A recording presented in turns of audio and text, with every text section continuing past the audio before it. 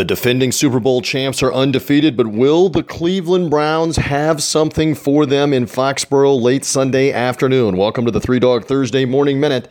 I'm TJ Reeves. So New England, fresh off of a Monday night demolition of the Jets, now perfect 7-0, and has done such a great job defensively, only allowing one touchdown pass.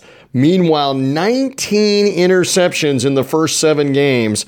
They are on an unreal roll right now, taking the ball away. And that leads us to Cleveland, coming off a bye week where Baker Mayfield has had trouble at quarterback with interceptions. Will the Browns, though, figure some things out, take better care of the ball, and maybe give New England a tough game? The line was 13.5 earlier in the week. It's now down to 10, so there are a lot of bettors that are already looking at this game. Again, we look at all the underdogs on college football and the NFL with Three Dog Thursday. Find us via 3dogthursday.com. Subscribe to the podcast, iTunes, Spotify, and Stitcher. And thank you for being with me here on the Three Dog Thursday Morning Minute.